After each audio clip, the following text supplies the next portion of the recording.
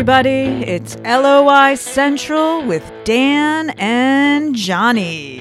Hello there. You're very welcome to episode 12 of season 7 of LOI Central. It's Dan in the hot seat today, as you can tell. Johnny is away this week. He had a bereavement in the family, so we wish Johnny and his family all the best. He will be back as usual next week, and I had quite a few Shamrock Rovers and fans inquiring after him last night. He'll be back to call the league over. He did actually send me one text message last night, league over, ? So he's still very much on brand. But in his absence, we've got Brian Gartland coming in a while.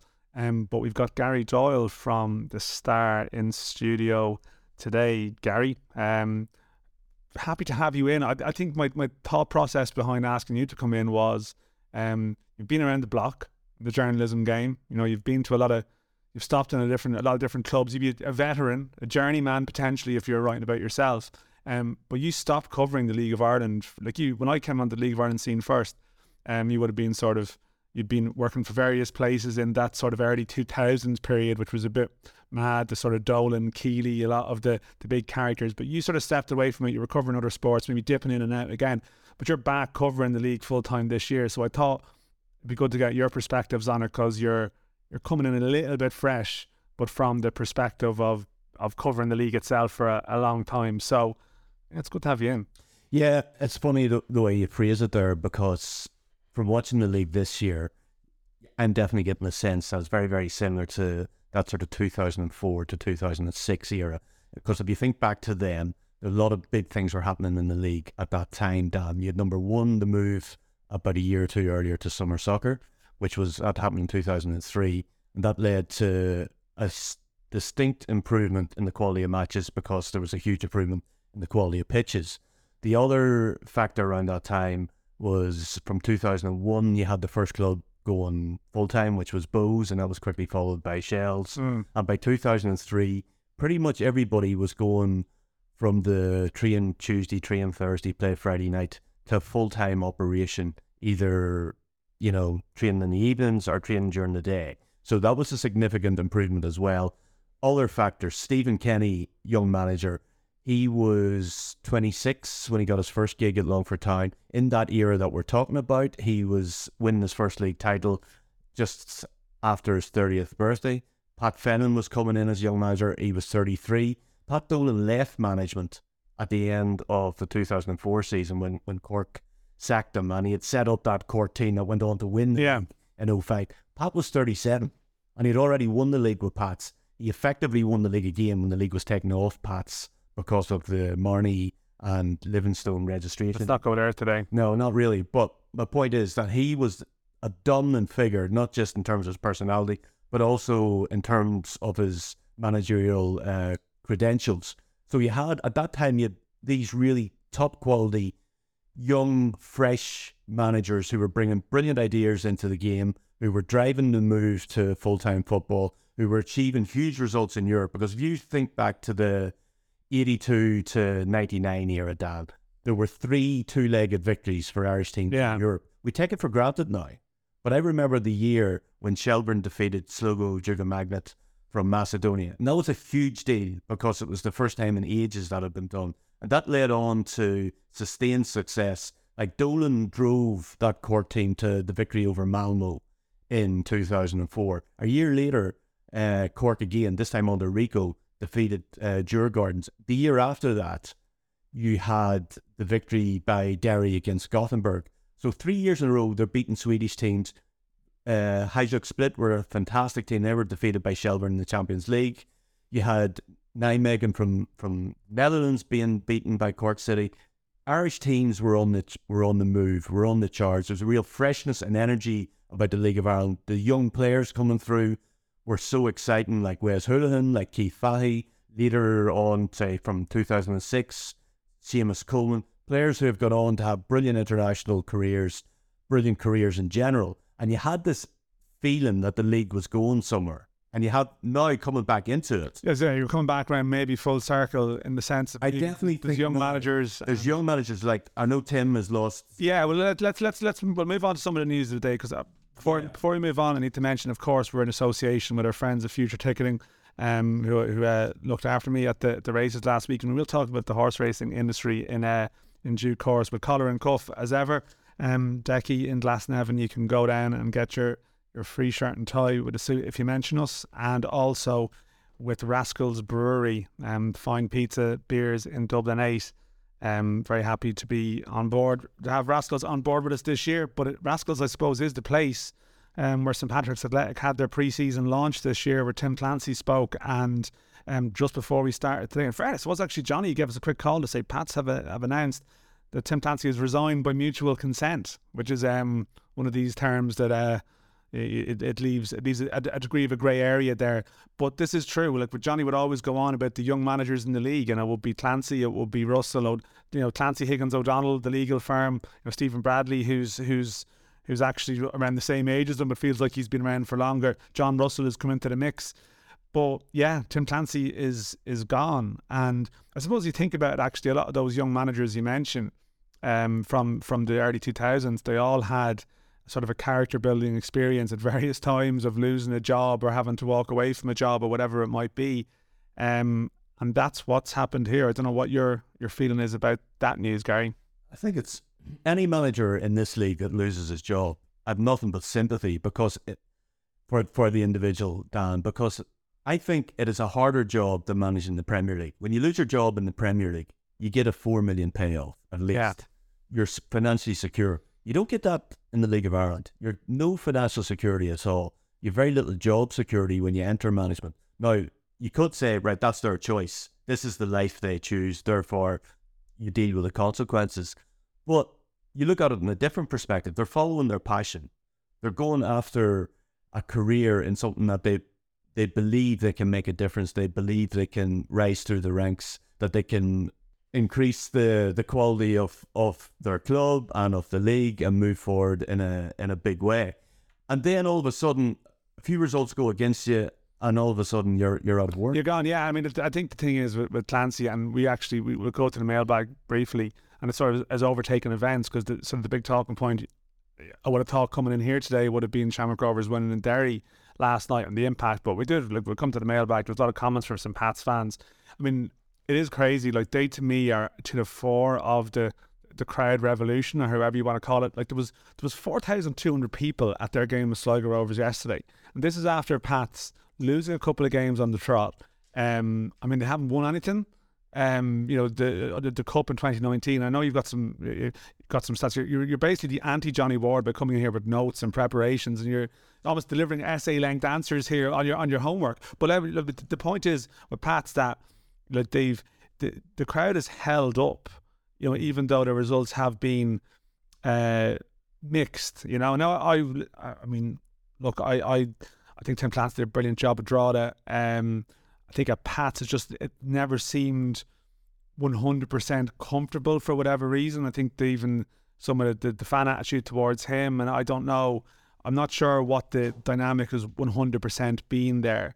But it just feels like it didn't turn out to be the easiest fit. And for whatever reason, I feel like it's not a massive surprise, this news, although it was still a small bit surprising. Like, when he had that little bit of difficulty before the mid-season break, or not the mid-season break, the international break, they won all their games out of it. But yeah, I suppose Pats might be looking at this generally and thinking, they've got something good going on there with the atmosphere around the place, and they want to try and maintain those good vibes, and that's where discussions start that lead to this. But I mean, the Pats crowd story, I mean, this probably is a big change from your time, is the way that the attendances have held up. Even, like, remember we'd complain about Monday fixtures and how that'd be a complete downer, and yet the games yesterday didn't really suffer, albeit a bank holiday. Yeah, and I'll be as brief as I can here, but that is the huge difference that I've noticed. So let's go back to when Drogheda had their golden era, say 05, 06, 07. Their average attendances then were in 05, 1682, in 06, 1,751. Then when they won the league in 07, it was 1,919. You look at their team now, they're not going to win the league this year. If they avoid relegation, that's a great season. And their average attendance is up over 2,000. You look at Bows, when they won the league those two times under Fenlon in 08, 09, their average crowds were just under just under 2,000 in 08, just over 2,000 in 09. It's now over 4,000, their average attendance. You go to Rovers when they won the league in 2010 and 2011, average crowds 3,794 and 10, and then in 2011, 3,779. It's now over 6,000. Cork, when they won the league in 2005, average attendance 3,644. This season is over 4,000. They're ninth. Yeah, no, it's extraordinary. And it's the same for Shelbourne. From 04 to now, their crowd is almost double what it was in 2006. And St. Pat's, when they won the league in 2013, their crowd is up by 1,000. That's yeah, something's happening, Dan. No, it is extraordinary, and it's like the post-COVID boom is a factor in it. But I think probably a lot of us that are cynical enough about the game probably expected a drop off, and it hasn't happened. Mm-hmm. Even like some of the first division crowds are proportionately better than they were. So it is, it is good news. But look, I was in Derry for the game against Shamrock Rovers last night, and I did manage to speak to some people after the game. And first and foremost, I suppose, well, not first and foremost, but I suppose a lot of the people locally did want to hear from Murray Higgins after what was a pretty disappointing defeat for Derry on a big night for them. A performance only goes. We lacked any bite and urgency in our play and intensity in the first half, which was very surprising after Friday night's performance. And we've always tried to go toe-to-toe with Shamrock Rovers, and in the first 45 minutes we were passive. We stood off them far too much, and when you do that to good players, and they hurt you, and they punished us, and the first 45 minutes isn't acceptable.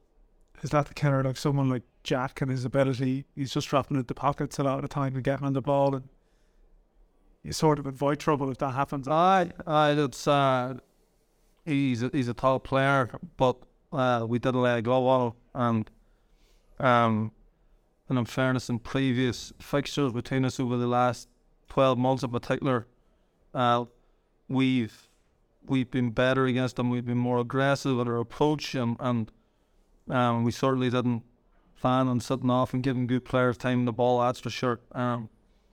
But as I said, it's an uphill task. When you go 2-down, if you get in 1-0, which we should have got in, we could have regrouped them out the game, but the second goal killed us. And then we obviously have chance with Cian Kavanagh, and then the penalty to try and get back into the game, but we huffed and puffed and didn't really cause them enough problems to get in out of the game. So how do you respond to this now? Because like this is built up as a title game, and then you lose, and people probably go home tonight feeling very flat about things. Like what's the message now, I suppose, to people? Well, the message is we're a third of the way through the season. We're I feel we're going to get better. I think we've a lot of top players they reintroduced to the team, and but we need to respond. We don't have time. We need to respond on Friday, and flip the first 45 minute performance on its head and go the opposite and be really aggressive and show more passion and desire to win. And that was the most disappointing thing from tonight. Where are we at with the injured players? Because you are still missing a couple of bodies who, I suppose, at central midfield, you might have needed their experience maybe in a game like that.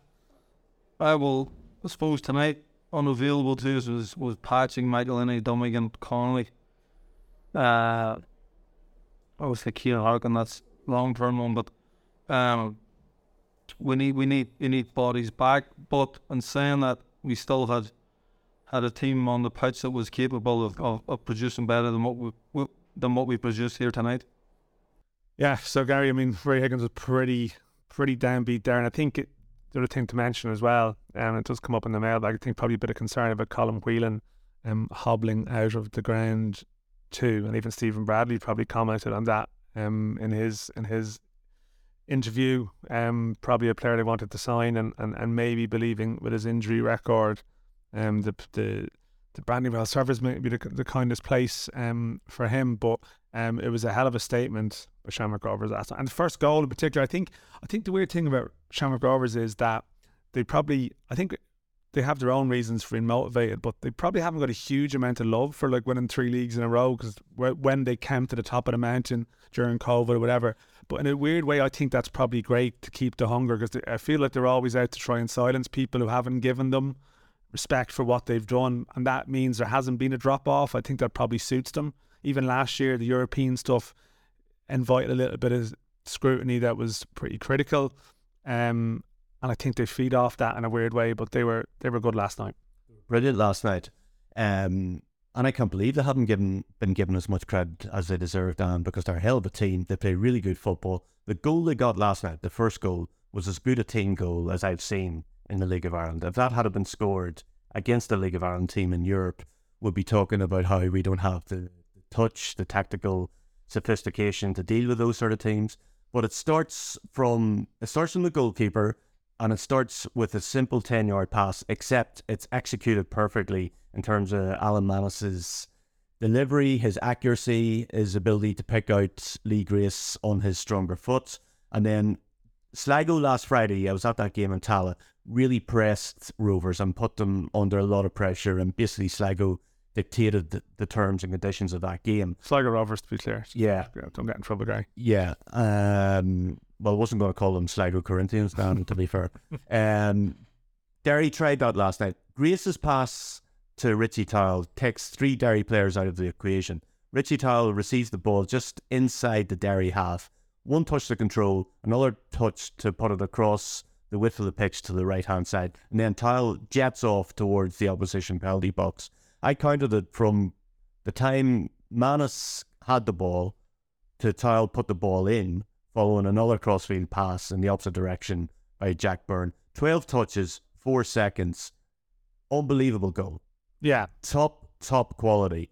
And you're looking at that Rovers team and the tactical sophistication with which they're playing, with which they're coached, and you're looking at a side that is going to do serious damage in Europe. Yeah, I think the hope would be, because they don't have to adjust. No, and Murray Higgins spoke about the Jack Byrne freedom. I think as well, it makes a big difference to Jack Byrne. I think in 2023 is much better than Jack Byrne in 2022, and I think that was just evident last night. I know Derry missing a few players in the spine of the team. Connolly, Dummigan, probably. I think Dummigan in particular. I don't think Jack Byrne would have got an easier time if he was there, but look, they've gone to their home of their supposed rivals and beat them pretty comfortably. But anyway, let's move on. We've got some business to do, actually. Last week's quiz question. So last week's quiz question was for the Guided Chair Rascals Brewery. A little bit more variety, a little more thinking time in it. It was because Barry Murphy was in and named the 3 current League of Ireland managers who played in the Dublin Super Cup in 2011 for the League of Ireland. I did give a little bit of a hint that it's not just men's team managers.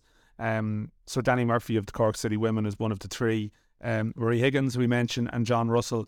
Not as many right answers this week, but we had a fair few entries. And yeah, Killian Fitz, you get your Guided Tour of Rascals Brewery.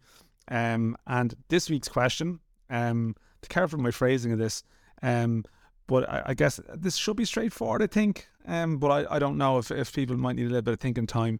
Could you name the longest serving current League of Ireland club who haven't played in European football? So, the club that spent the most seasons in the League of Ireland, it's currently active in the League of Ireland, that have never played in Europe. So, to be clear, pedants, we're not talking about like Cork City or Cork City. You know, they have been in Europe recently. Waterford FC, Waterford United. We're not getting into trading companies. We're talking about recognised entities as we know them. I think there's 4 teams in the first division who've, it's a big clue, who've never, well, I think everyone would be aware that all the Premier clubs have been in Europe. For who haven't played in Europe, it's obviously not Kerry. So you can figure out maybe who it is or not. Get your entries in as ever, LOI Central Pod on Twitter and Instagram. And now we'll have another prize to give away in a minute, because we're going to move on to the mailbag. Everyone's crazy about a sharp-dressed mailbag, am I right? These electronic letters have style for miles, so let's dig in.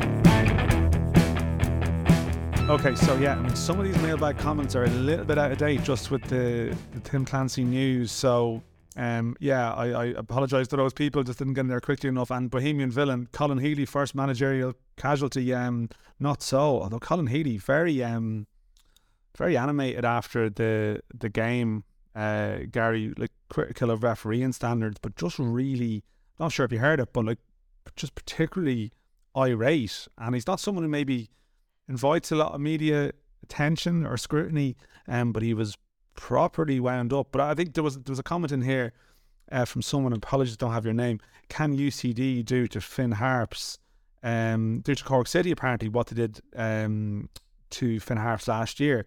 Now, to me, I mean, UCD did well last year, but I think Harps really like capitulated. I feel like that won't happen with Cork City, but it's still a bit worrying from them there. There's a gap has cropped up, and Healy does seem to be just under a little bit of pressure going by some of his comments. Well, it's a huge job when you look at the size of the stadium, you look at the crowds they're getting, and you look at the fact that it's his hometown club. It's always much harder to manage your hometown club than it is to be an outsider going in there, Dan. So that's a factor.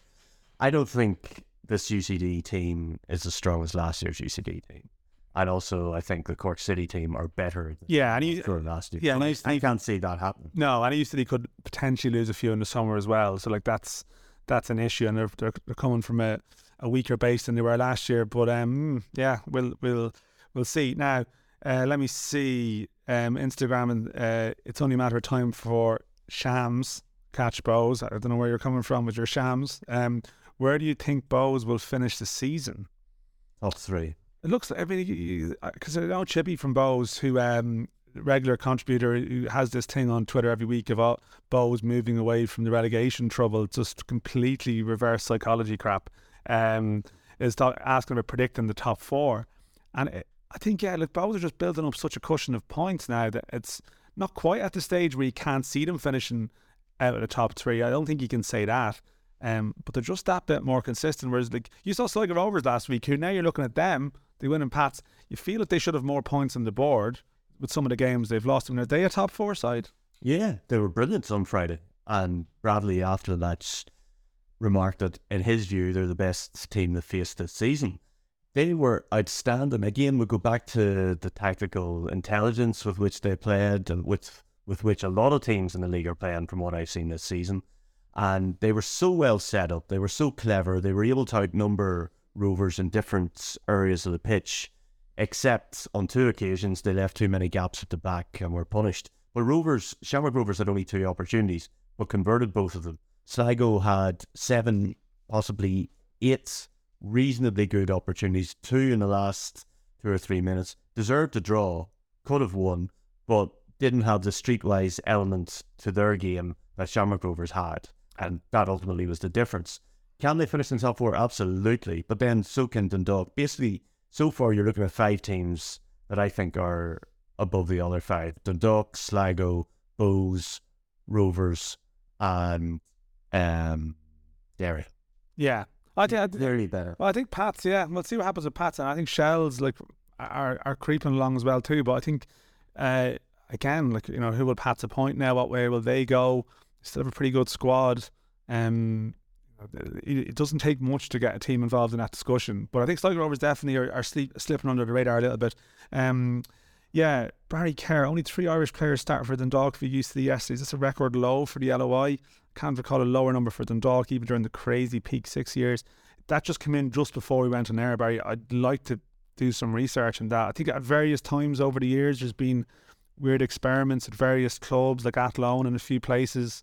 I kind of wonder, would we have had something comparable? But is a talking point. Robert McKay, Rovers were top drawer last night as a Derry fan. Derry lacking leadership, and Jack Byrne, please go to America. Yeah, I think probably a lot of people wishing that was the case from other clubs. There was a bit of comments about Colin Whelan's injured. I thought Kev Hoop a little bit harsh for Colin Whelan. He cried and then played on the last 20 minutes with nothing wrong with him. I don't think that's going to age well as a comment, Kevin. Anwar, I'd like to hear your thoughts on the collective groans from the GA fraternity. The more games weren't televised over the weekend. The audacity that they would have to use a streaming service to watch live games. It's funny, I see Finch O'Toole, who used to work with you in the 42.e, one of your former stops. I think on a Monday or Tuesday, I think he posts up on Twitter like live GA games this weekend, and it has to go into a second tweet like with all these games. I mean, it's a different world, really, isn't it? You know, the exposure.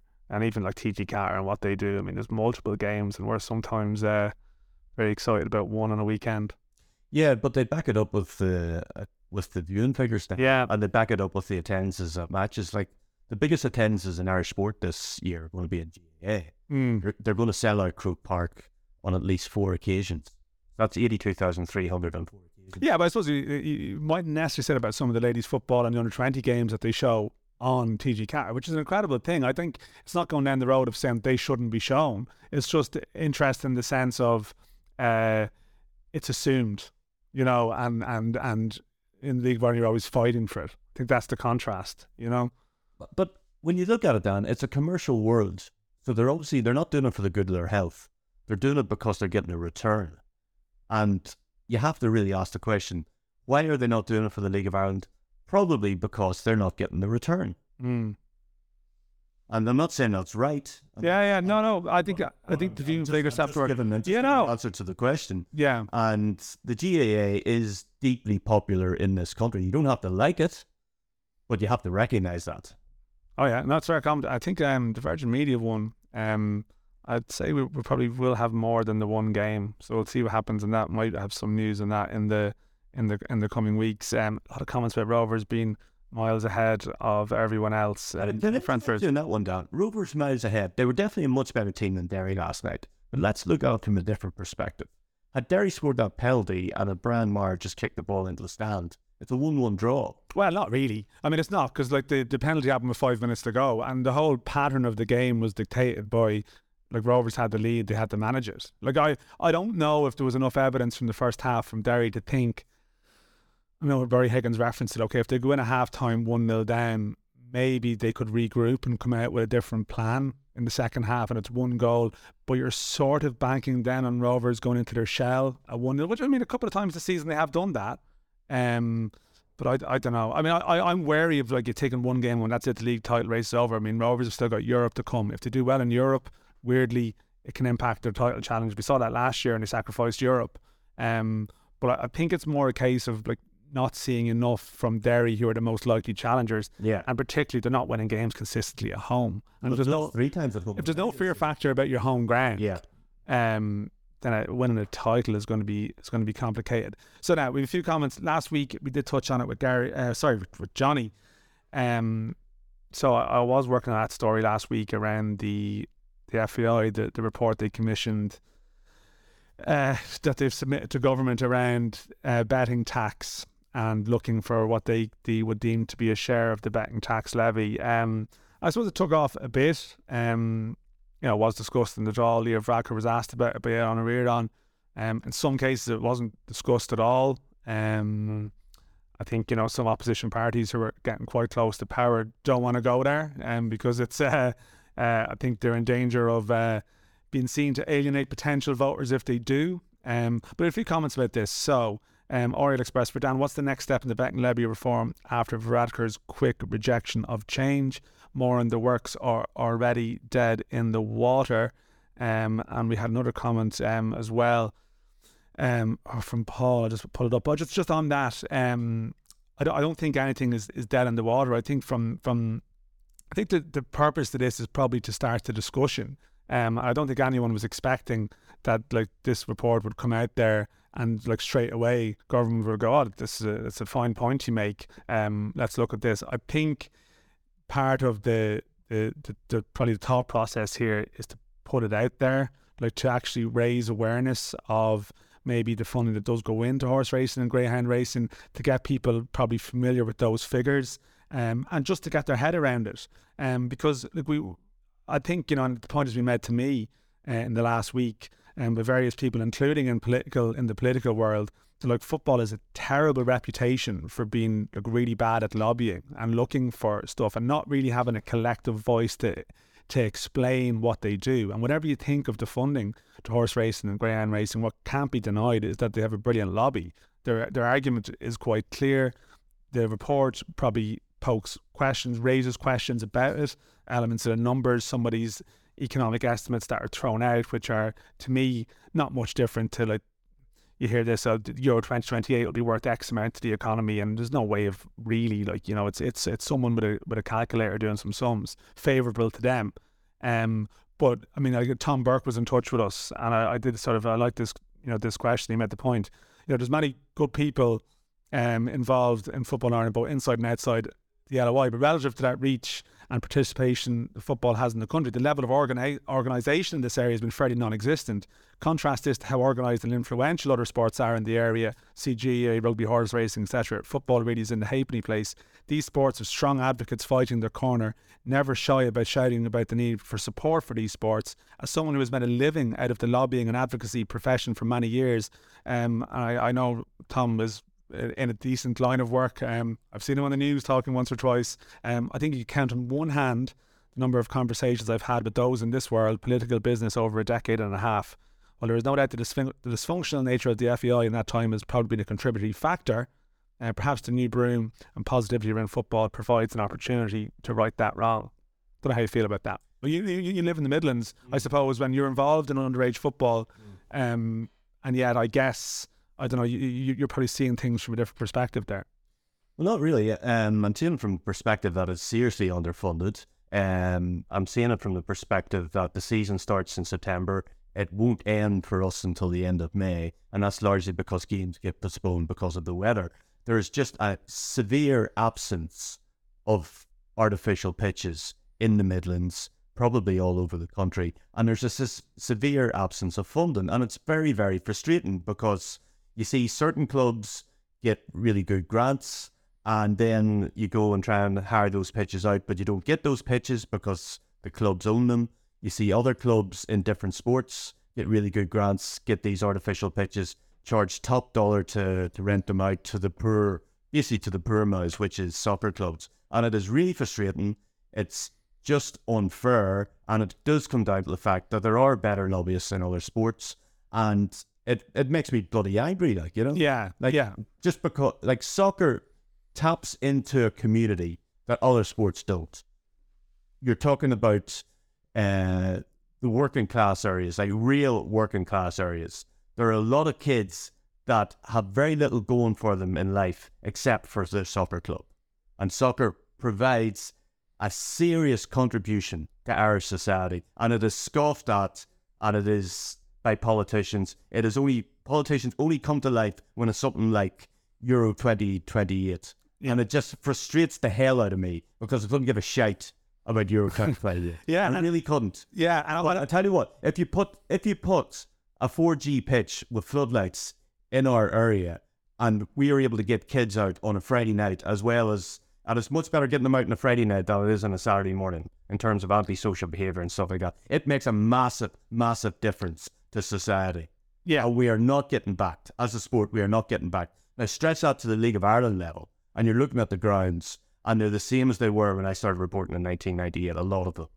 And again, we are not getting the financial backing that other sports are, and that's not fair. And I think the FAI are dead right. This is the first time I've ever complimented the FAI, but they are dead right to raise this issue, because this issue was first raised privately in 2006 by the FAI. I remember having this discussion back then. Yeah. And they've raised it privately for 17 years, and it has been ignored, and they're dead right to go public. Yeah. I have to fight. Yeah, Paul Hogan's comments, and this is one I want you to return to. What's Dan's opinion on the response to the betting tax articles from the political brackets, dismissive and contradictory, and the racing industry, dismissive mostly brackets? And yeah, this is a point, I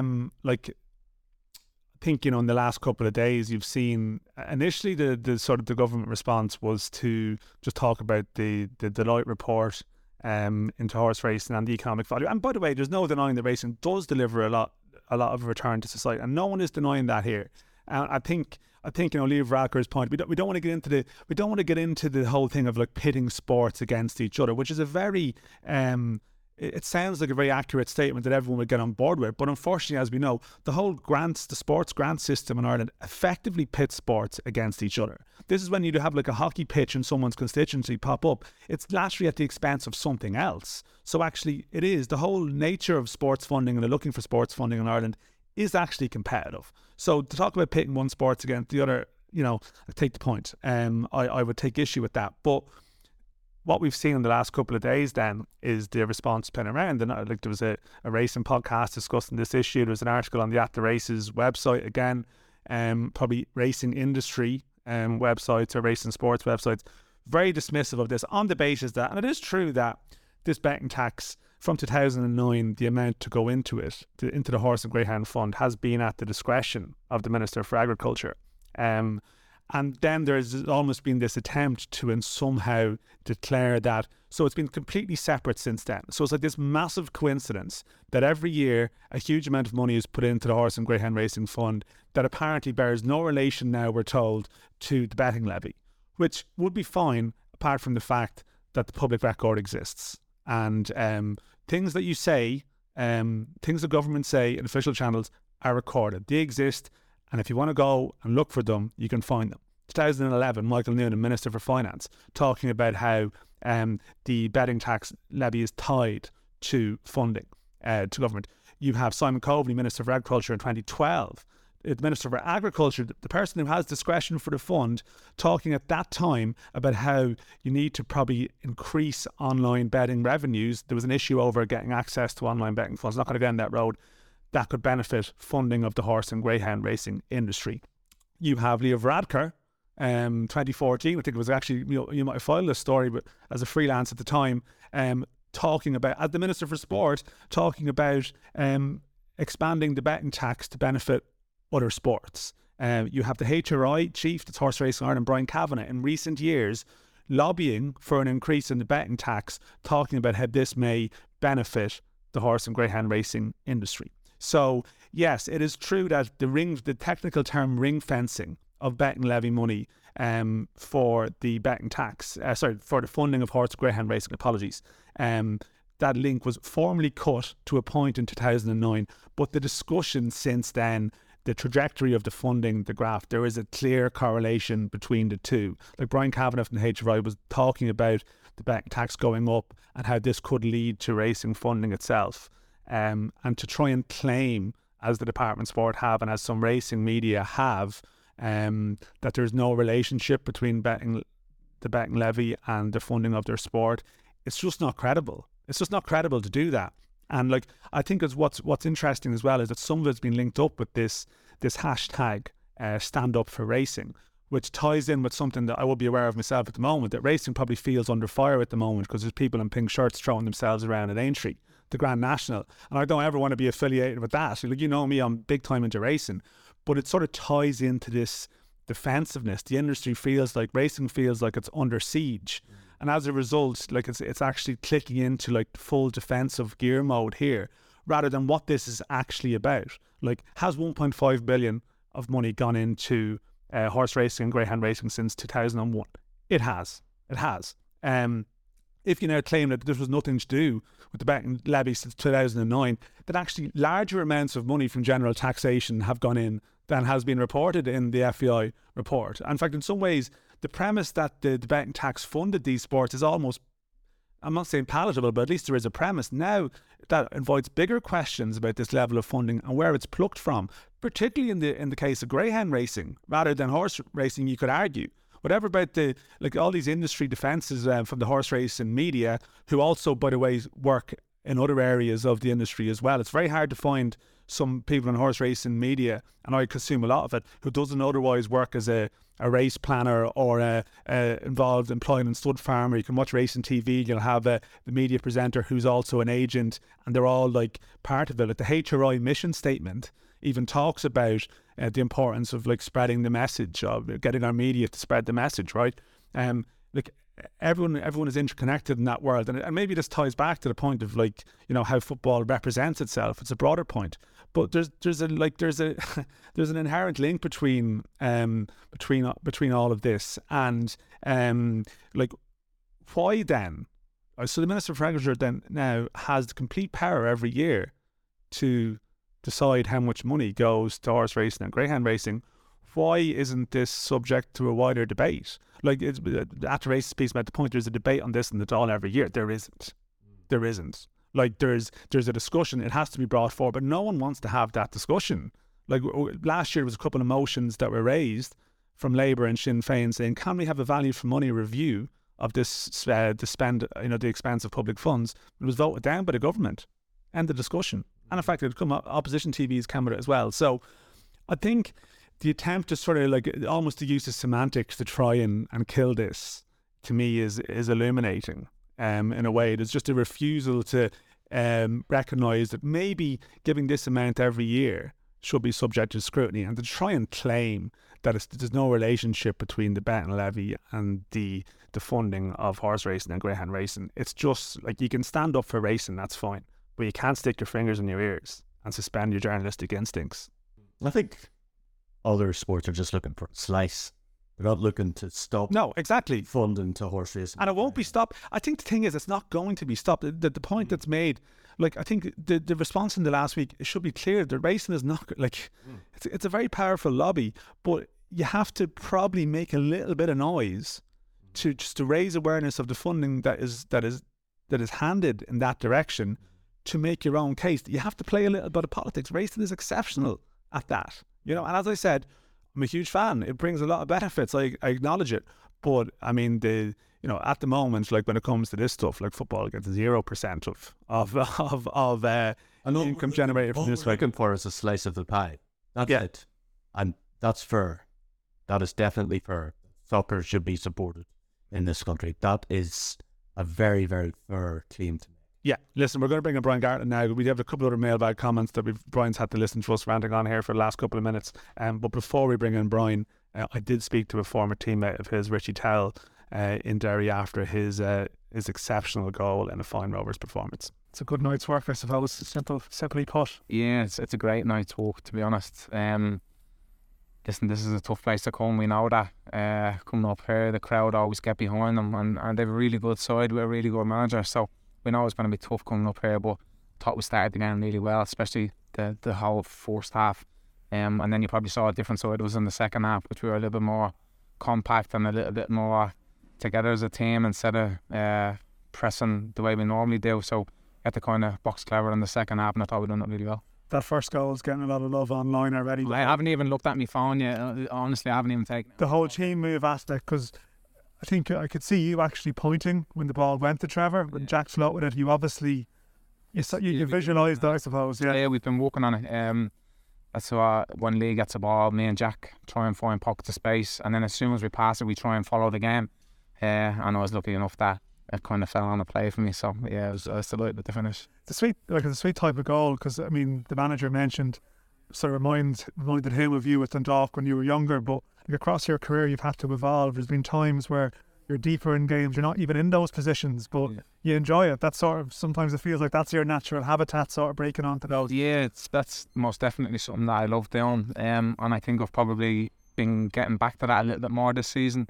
I got sick about 2 or 3 weeks ago, and I missed training for 10 days, and that was off the back of a good month. So I was a bit disappointed with picking up the illness then, because I've been fitting well over the last couple of months, which has been pleasing for me, because last season I had a couple of injuries which was frustrating, which I've never had in my career. So just to be back out playing now, it's putting a smile on my face. What was the sickness? Well, I don't know, I was just ill. To be honest, I think I had pneumonia.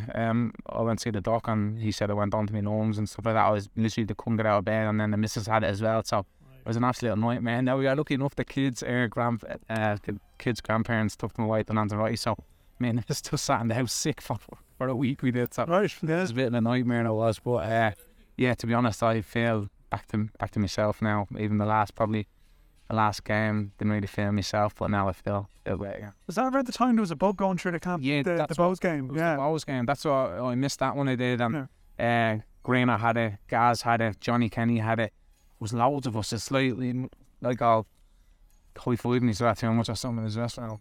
I'm kind of worried there's a new virus going around here. We don't know it was there. A nightmare it was.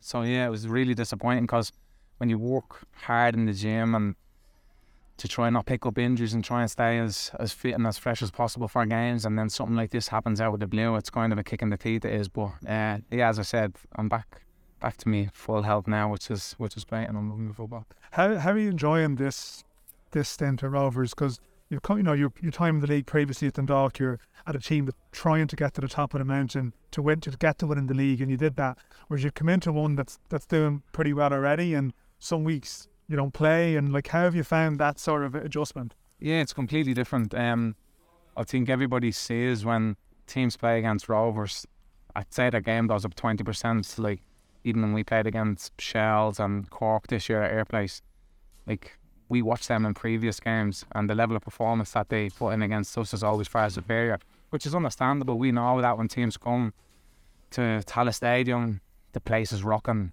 pitch is perfect, gives the players a little lift. It does. So, to be honest, I think we handled it really well because our performances have been excellent this year. I know some of the results at the start wasn't where we wanted it to be, but we always knew our level of performance was there. So, once your level of performance is there all the time, that will correct.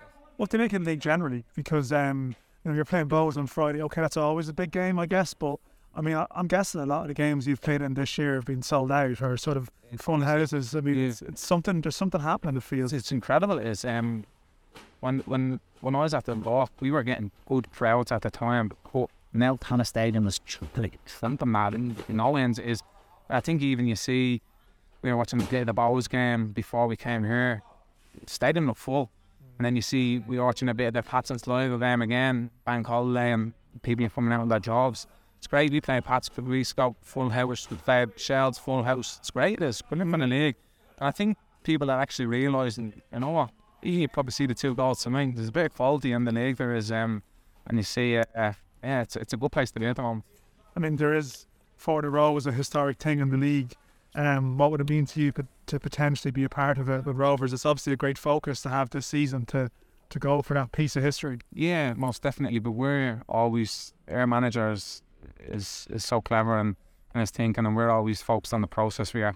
We know we can't look 20 games down the line because we have 3 games this week. So if you start looking at 4 in a row and you lose 2 games in a week, you're never going to get there. So we always try and focus on what's in front of us, and it's always the next one. That's what we haven't even looked at Bows. We know Bows is a massive game, especially for the fans and for ourselves as well. But we've had to focus so much on Derry. So our focus will switch now really quickly, and it's something we're really looking forward to. Because to be honest, we're actually quite used to playing 3 games in a week after being in Europe. So hopefully it'll stand us in good stead. Yeah, so Brian Gartland, you're, I had to check your title, the Head of Football Operations at Dundalk now. I don't know, you didn't hear Richie Towell, the clip that we've just played there, but I was watching his goal last night, and Stephen Bradley made the point afterwards. It sort of reminded people of Towell at Dundalk. I mean, it must be it's always a strange one, I think, for some of you long-term Dundalk squad members or staff members, as it is now, to see your ex-players elsewhere. You know, in these games, like Richie Towell is still associated with Dundalk in so many people's heads, but he's doing it somewhere else now. Yeah, we're well used to it now with I suppose the way things are going. You look up at Derry, you've 5 boys there that were only a couple of seasons ago or 18 months ago with us. That's just the way football goes. You know, players, managers, everything. Nothing stays forever, and cycles and people move on. So you just get on with it. How are things going then for you? Because I think since you were in with us last, I think you were mulling over where things might go for you. You had your book out around that time, and we spoke then. I think, Gary, your son's reading that book at the moment. You're mentioned, but you made a step into another world now. And how you find it out? It was a baptism of fire at the start. Literally December, went straight in. Stephen had his targets. He was already talking to a few. We identified a lot of players, and just trying to go get those deals done, get them in. I suppose some people would be critical, saying we went a little bit late and we've gone across the water for a good few players. You'll probably bring that up because I know you've mentioned it in your mailbag there. And Stephen felt he had to. And part of the reasons there, I suppose, that clubs are doing their business better here. There's a lot of, like, it used to be the end of the season, it was a free for all. You could go and get who you wanted, but a lot of clubs had players signed back, had their squad signed back, had a lot of their players done a few weeks or a few months before the end of the season. There was a few good prospects in that maybe 1 or 2 the club really went after, didn't get. A lot of names banded about that weren't, and that's just people feeding their own agendas. And we felt then, Stephen felt he had to go, outside. He looked at other targets. And I completely agree with him, because when I looked at, I suppose, what wasn't signed and what was left, those are the quality. It was better to go abroad to the UK for a lot, and we had to wait maybe a little bit longer because of the transfer window there. Yeah, it is different, I think, for Dundalk now that if you look at it now, Shells, Bows are now full-time clubs in Dublin. Shamrock Rovers, of course, and St Pat's. And you could say, like, aside from Rovers, those other three clubs have had a different status at different times in recent years. I mean, you've made your life in Dundalk, right? But for players in the Dublin area, suddenly there's a lot more options now that didn't quite exist 5-6 years ago, and that must complicate things. That's exactly it. It's just the scenario, the landscape has changed in the League of Ireland completely, and the money has changed completely. Those clubs you named there, they're throwing out big wages. So, you know, there's no bones about it. Not just about getting the lads, you know, to come up to Dundalk. If they're getting big wage there and the buzz around those clubs is going well, it makes it harder as well to get them. I'm not saying we went for some of them, but that's the landscape of the league now. When you say big wages, what was the average wage for a player per annum in, say, 2015, and what is it in the Premier Division? In 2015, I can only talk about Dundalk, and 2015, 500 quids a week for 40 weeks.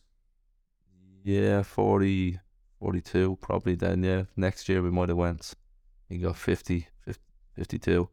I'm trying to think back. I know going back. Like 20, some would say, think about myself, I can't talk, you know. Yeah, 2018 was the year some would say Dundalk only went properly full-time for the first time. Well, then, Yeah, in the ones. I know in 650, 600 a week when 2016 Europa League, that's what I was getting paid.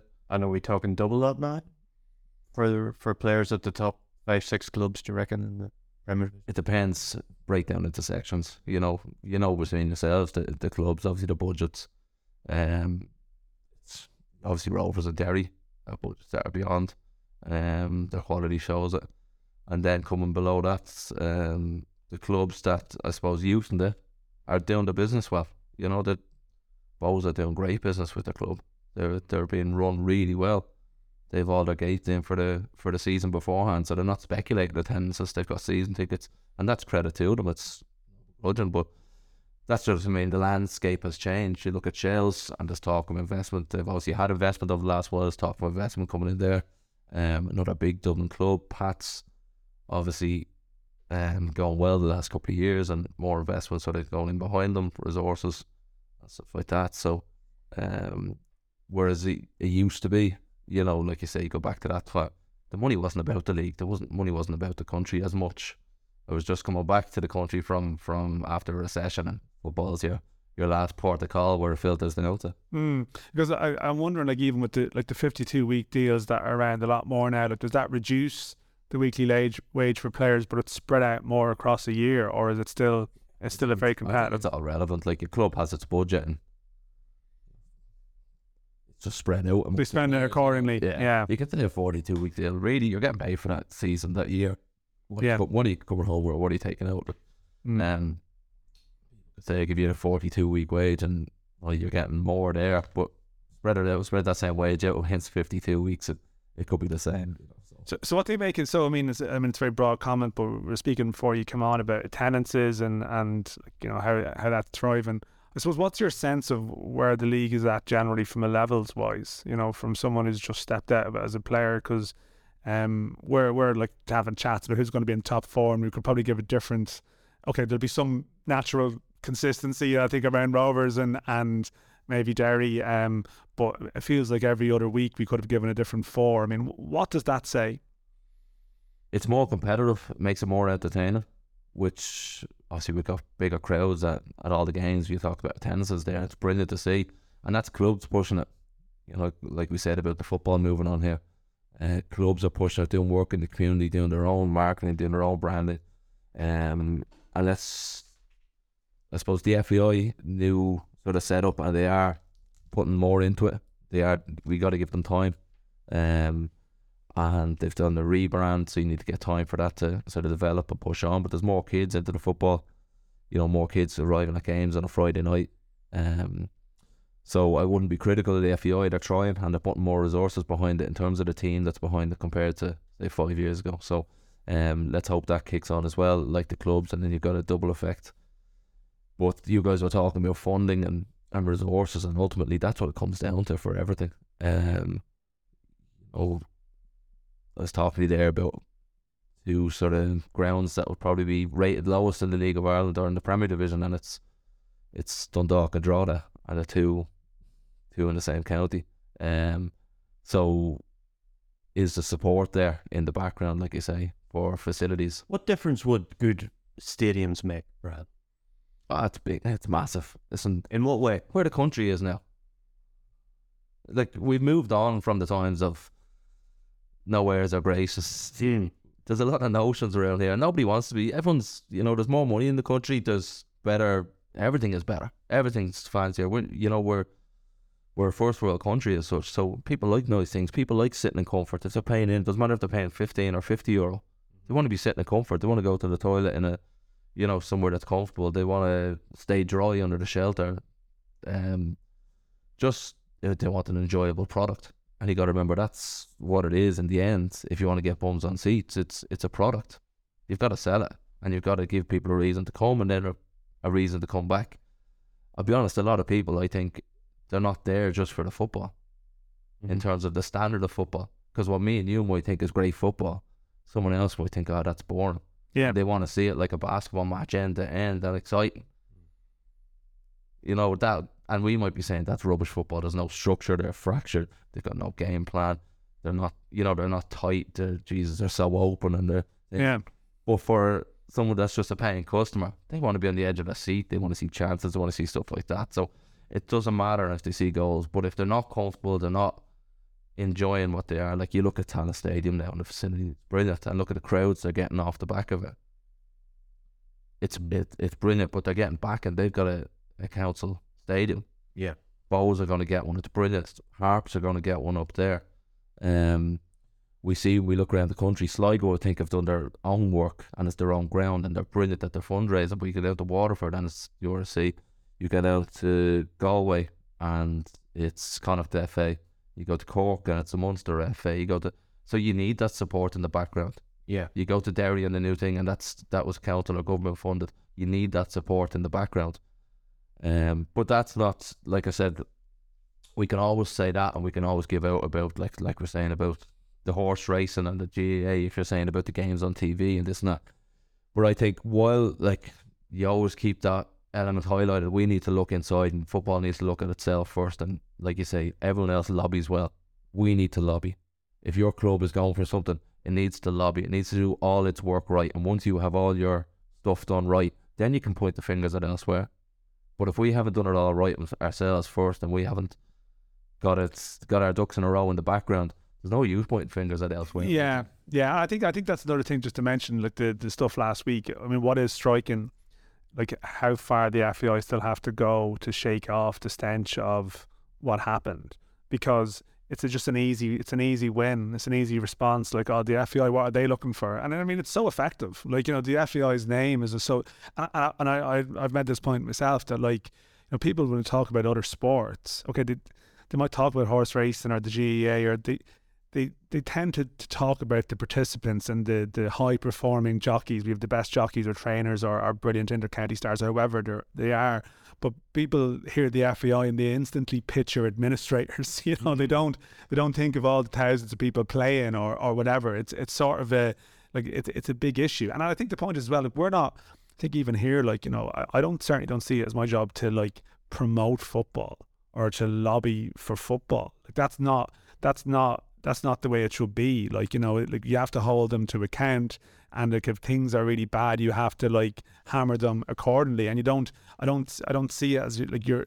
And there's even a little bit of discomfort around this thing of football media covering this story and then getting passionate about wanting it for football. It's well, there you go. You're compromised here. I just think there's a genuine case, and football hasn't been organised in this area for years, and needs to get. As you know, it's brilliant to see that report being done, and I'm not sort of going against that. I'm saying that while we highlight, say, the things like the horse racing, and say like the TV coverage of GA or things that mightn't have the viewing figures, in terms of the excuse we get for not having games on as viewing figures, and you see a couple of things that are on, and you're like, surely that's viewing figures are where it's around about the same as ours. I'm just saying is that we need to make sure in the background we have, we're doing all we can, and I know there's a couple of clubs that are really good at it, and you could probably guess straight away, and getting grants and like I know one or two of them, I won't mention it, but they're smart, they're shrewd, and they go through the process and they work the system. Yeah. In terms of, and that's what it's there for. And that's what other sports have done.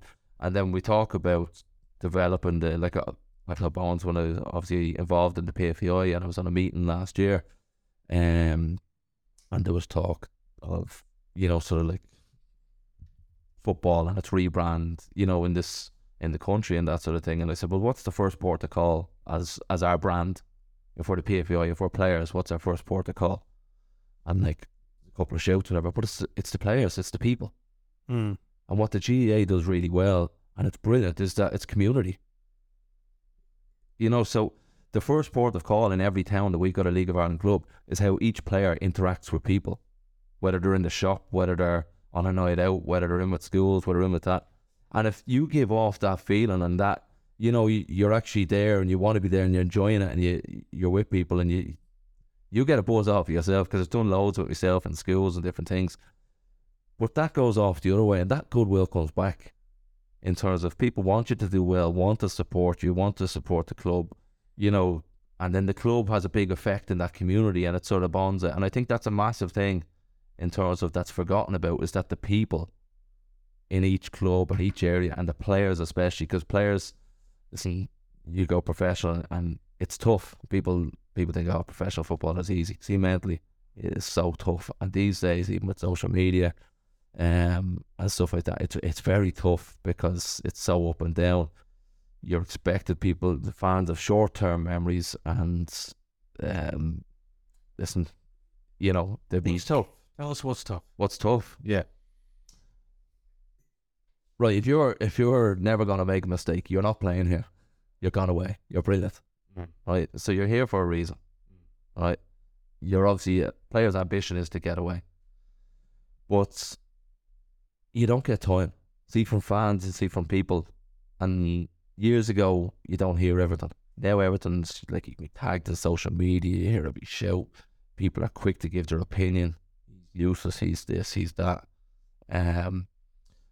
There's more pressure on you, spotlight on you. That's grand, but like I said, you're not getting Premier League wages. The other side of it is, and then players are normal. They've got, like, you see, I did something for Darkness and Delight of PA in a House the other day, and young males, it's a big problem in this country at the moment with mental health and suicide, and going off tangent a little bit, but footballers are no different. Just because you're going out and do that, in fact, you actually have to perform your job in front of everybody every week, and you get scrutinised. Like, if I came in and sat beside you in everything you were doing, in that week in your job, and you made one mistake or something like that, and I started roaring at you and shouting at you.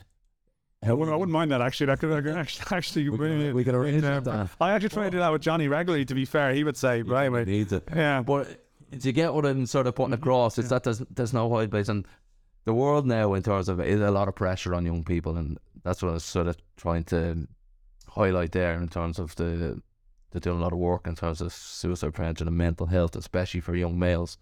In terms of, a lot of footballers are in that demographic, and then there's added pressure in terms of having to perform in front of people. And a footballer could be doing his best, trying his best, but everything is just going wrong. Every player goes through, every team goes through bad periods, and you think, geez, they've fallen off a cliff. They're not just not performing, or they're not. But we all, if you step back and think about it yourself, between your own ears, you've been there yourself. Geez, I had a bad week there, nothing will go right, and I'm stressed, and then I'm not even thinking clearly because, that's not going right. It's making things worse, and footballers are no different. Can I ask you a question? When you were at your peak, Stephen Kenny was your manager. So, in respect of what you've just said, how did he improve your mental resilience to perform under pressure? Stephen was a brilliant manager, and he's different. He's different for people. He's different for each people. See the likes of Mickey Duffy and Darrell Horgan, and those attacking wingers, and Stephen loved those types of players. And he's just sort of like, I said it before to Danny, people are paying in to see you. They want to see you, but his tone, his intensity, everything changes. He's getting excited thinking about you playing, and that's transferred in what he's saying to the player, and it's going through. And then to me, yeah, sometimes he'd give me an absolute hammer because he'd know I'd respond to it, but he mightn't do that to another person. And then other times he'd come over and he'd nearly make a joke, like in terms of, Jesus, didn't think you had that, and you know, if it does something or whatever. But he just dealt with me differently, and then he was saying, just be like, win your headers, win your, you know, he wanted me to be big, fierce, strong defender, so he put more demands on me, I felt, maybe, but that was grand. I liked that. You're up against it. But at the same time, then, you know, he was very, you know, when time was right, he'd be complimentary and stuff like that. But yeah, the lads like us at the back, it was a different thing. It was be solid, be like that. But like the Sean Gannon, who'd be like, you're raiding, be a raider up the line. And that's what Gannon was. He was out and he was gone. He was excellent. So it might have been position specific, and I suppose every situation's different as well, sort of thing. It's different things for different players. Just to go to your job now, I mean, I think over the winter, when you got into this, you would have suddenly found yourself on the other side of the table with players. Like, probably, I think you did a bit of negotiation, right, with players, or you would have, I think, you know, you would have been trying to sell a club to someone. Yeah. How was that for you? Because, you know, you had your contract discussions at various times at various clubs in different ways, probably going back to Monaghan and Shells at the start, and maybe Dundalk. Now you're sitting across with a, I don't know, 21-year-old who's never been to Ireland before, never played in Ireland before. How do you sell it? And you know what? I always thought I undersold myself. When it was my own, when it was trying to get money for myself, I actually always thought I undersold it, and I just settled easy. But because I didn't want to go anywhere else, I loved it. And that's grand, but now I'm playing with someone else's money. So it's nearly like I'm tied up with it. Yeah. If that makes sense. No, it does. Yeah. So yeah, the biggest thing, like you said, was selling the club. It's not about money. It's not about, we want players that want to be here. So I don't want to just keep going up and up in money and having a bidding war. I want someone that wants to be here. Obviously, you got to be competitive with your wage, and you got to get to a certain figure, you know. But you need to have somebody that wants to be here, think it's right for their career. You look at the profile of our team yesterday. Darragh Lee was the oldest, 25. He's only gone 25 a week or two ago. In the starting 11, we've got a 20 and 22-year-old centre half. We had 20-year-old in the middle, 23, 22-year-old winger, 20-year-old winger. And there's one or two. Yeah, it's a good profile, but it's a good profile. But are you then watching that going, well, how many of them are committed to the club beyond the end of this season? Well, we've got 3 loans. We signed 8. We've got 3 loans, so we've got 5 players in that are contracted beyond the end of the season. So they came in on multi-year deals, as everyone says now. But I wasn't blamed for that one a bit. Yeah, we'll lay it out for the grand. I'll go with it. And I think that's something that we needed to look at, because obviously with last year, Stephen came in, got a squad together late, had to get something together, and himself, Padge, Dave Mackey, Burnsy, the rest of the crew did an unbelievable job, I think, obviously, to get the team into Europe. I don't think they got enough credit.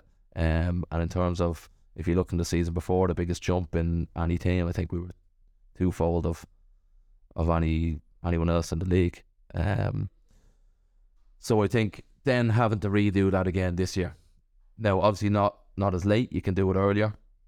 But like I said, trying to get players at home wasn't as easy because of the landscape of the league changing. And you just settle and get someone in because, you know what I mean? You want the quick. You can get them in, you want the quick, but you're not confident in the quality, and you think you can get better quality away.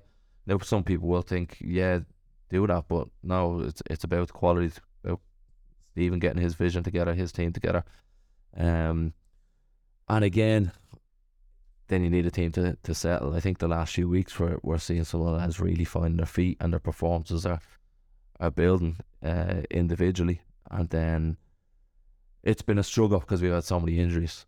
I think we've had about 8 out injured, and any team's going to struggle with that. But when it's Andy Boyle, Pat Hoban, Dan Kelly, Robbie Benson, Greg Sloggett, and then you've got a few new lads as well, but there's 4 or 5 lads, you know, that are experienced in the club and in the league. It's means some boys have had to maybe do a bit more and grow a bit quicker. What do you make of Tim Clancy news? I suppose it's the news of the day. Yeah, I'm surprised. Obviously, listen, they were third last week, weren't they? Or before, so second, I think, actually going into one of the games. Yeah. So I'm surprised, but not surprised. It's football, and I don't know. It says Tim's resigned there, so I don't know. Maybe. Yeah, mutual consent is mentioned, so we'll see if it's. So maybe there's, I don't know, something not right in the background or something. But listen, it's yeah, it's the game. It's the game. Yeah, this weekend's fixtures. I will say this. I'll do what Johnny style to start the first division. We got Wexford against Bray, Treaty against Athlone, Cove Ramblers, Finn Harps, Kerry, Longford, and Galway Waterford, which I think you might be going long, Gary. Yeah, that's going to be good. I mean, they both lost on Monday. I mean, this is the thing. The double header, you lose so many storylines in it, and locking on in the first division. But I mean, Waterford lose to Wexford, and you're thinking, oh God, any hope? Wexford aren't bad, Donald. No, they've been deceptive. They've probably underperformed relative to how they've recruited. But then Waterford lose to Wexford, you think, Jesus, like this is it. Galway are over the horizon, and Friday's not going to be that good. But then Galway lose to Longford, and Friday remains what it looked like at the start of the week as potentially. I mean, these games are going to define the division. It'll just be such an interesting day to see where they are. Having seen all the Premier Division teams so far this season, and I think it's a really good Premier Division. I think it's probably, albeit I've been dipping in and out of the league since I was covering it full time up until 2007. It looks like the best league since 2006 in terms of depth, in terms of quality. I know I mentioned 5 teams earlier, but I actually think Shells are a very good team. Yeah. I think Drogheda are a superb side. They may not have the depth of squad, but their starting 11 is pretty impressive. So I want to see where Waterford and Galway fit in comparison to those teams, because really they, at this stage, from the outside, it looks like Premier Division teams what's the phrase? Premier Division teams in First Division clothing? Or the all way around? I'm not sure. Yeah. You know what I mean? In terms of, you said there, the depth of the league, what do you think in terms of the top standard of the league over the last few years? This year in particular, or the last few years? I didn't think, when you were at your peak, I thought you were a brilliant team. Absolutely comparable with the best sides of since I was reporting on it. Really, really good. But I didn't think it stretched down to the 7th and 8th sides in, say, the 2016 league were terribly brilliant. Whereas, like, I'm just thinking back to that 2006 league. Shelburne won. I remember Shelburne losing 2-1 to Bowes that season. Gareth Farley scored a wonderful goal to win the game. Not that long previously, Farley was scoring the key goal to keep Everton in the Premier League. And then he was scoring a key goal to get Bolton promoted to the Premier League. And here he was, as player manager of a team that finished 8th that year, getting the winning goal against the eventual champions. So that's why that 2006 season to me stands out as the one that was just way above. Like you'd Shells, Cork, Derry and Drogheda at that tour. Really good. Yeah. There was a lot of money in the league. There was a lot of money in the league, but even the teams below that, like Sligo, were pretty good. That's probably had Keith Fahey at that stage. Fahey, Sligo with Seamus Coleman making his debut at the end of 2006. It was top quality. It was great stuff, but you knew it wasn't sustainable. You just knew it was going to end at some point, and it ended pretty quickly at the end of that year. This year, I just think there's more depth, and it's likelier that it'll be sustainable in terms of the crowds are so impressive, and the wages don't seem to be as outlandish as they were back then. Yeah, no, it's top. It's top quality. I think the point is it's brilliant. No, there you go. Well, it's the question. Like, Dundalk had the Cork rivalry, and I think the point is that, like, Dundalk and Cork pushed themselves, and it's the Shamrock Rovers thing that you're almost hoping that they have a rivalry emerge, and that's why you're looking at the Derry game, thinking, oh God, like, they're not quite at it there yet. And I mean, Bows gonna get so annoyed we don't talk about them, and they keep picking up points. But I guess if we did a pod on Saturday morning after UCD, I'm not sure how many Bows fans were talking titles at that stage. But then they beat Cork and all as well. But yeah, Friday. The Bows win on Friday. They go 7 points. No, I know. It's they're a brilliant team. It's remarkable. Yeah, and yes, like the last couple of weeks away in Drogheda and away in UCD, they haven't impressed, but they've. I suppose, I mean, like, you just get those points on the board and you move on. And what will Bows do in the summer? I mean, that's probably the other thing as well. Like, they probably have the budget scope to strengthen, and they've got Pat Fenlon, and it's not just the manager doing the recruiting now. There's a collective. So anyway, the fixtures on Friday, we've got Shells against UCD, and we've got Drogheda against Derry City, Cork City, St Pat's, which is there's a lot going on with that game now. And then we've got Shamrock Rovers and Bohemians, of course, which is the big one. Sligo Rovers, Dundalk on Saturday. I mean, yeah, Brian, you are a Dundalk employee, so it's probably a tough one to go into. But I mean, are Rovers winning the league? Like, is Shamrock Rovers the team? Can you see any other scenario whereby they don't win it? I don't think they can. It's football, like I said earlier. Nothing surprises you. But they're the people to chase, and that's just proven. It's they're the champions already, and they're in great form the last few games. I think the international break came at a great time for them, and they've kicked on since then. It's sometimes it helps teams, sometimes it hinders them. Helped them. Obviously, they didn't have a great start, but it gave them the little break, little breather, and then you come back and you nearly forget about any of sort of the game the week before. It's gone out of your mind in terms of we lost or we drew with that, and they've been very good since then. Interesting what happens with Pats now. Interesting. I think Gary, you even used interesting, which is a typical, you've slotted the Johnny Ward shoes by using that word. I mean, what will happen with Pats between now and then? Will you have any other ex-internationals in for the gig? I wonder. There's a lot to consider. I'll see where we're going to be next week. I have a feeling it might be a Pats heavy show next week. But Gary, it's been great having you in to step in for Johnny. Johnny will be back. Brian, we're delighted to have you in as ever, and best of luck with your business. Now, you're still doing the food, are you? We're wondering about this. Del was asking us this. I mean, you are the entrepreneur. You've got other things going on. You're still Nude Foods, is it? Nude Foods, yeah. We're going all right. We're going well, but it's not without its inflation that is mental. Since we set up, what was it, a year and a half ago? I was in here last year with a box of food for you. Yeah. But inflation is just mental. So listen, we've got through a tough period there. We're still alive. So you need to get lobbying. That's what everyone needs to get doing. Yeah. You can turn it around. But it's Johnny will be back next week. Mailbag, I didn't actually announce. I think Paul Hogan got a topical question. So I'll get a collar and cuff voucher your direction, Paul. And yeah, listen, thanks as ever to our sponsors, to Collar and Cuff, to Future Ticketing, and to Rascals Brewery. We'll be back again next week.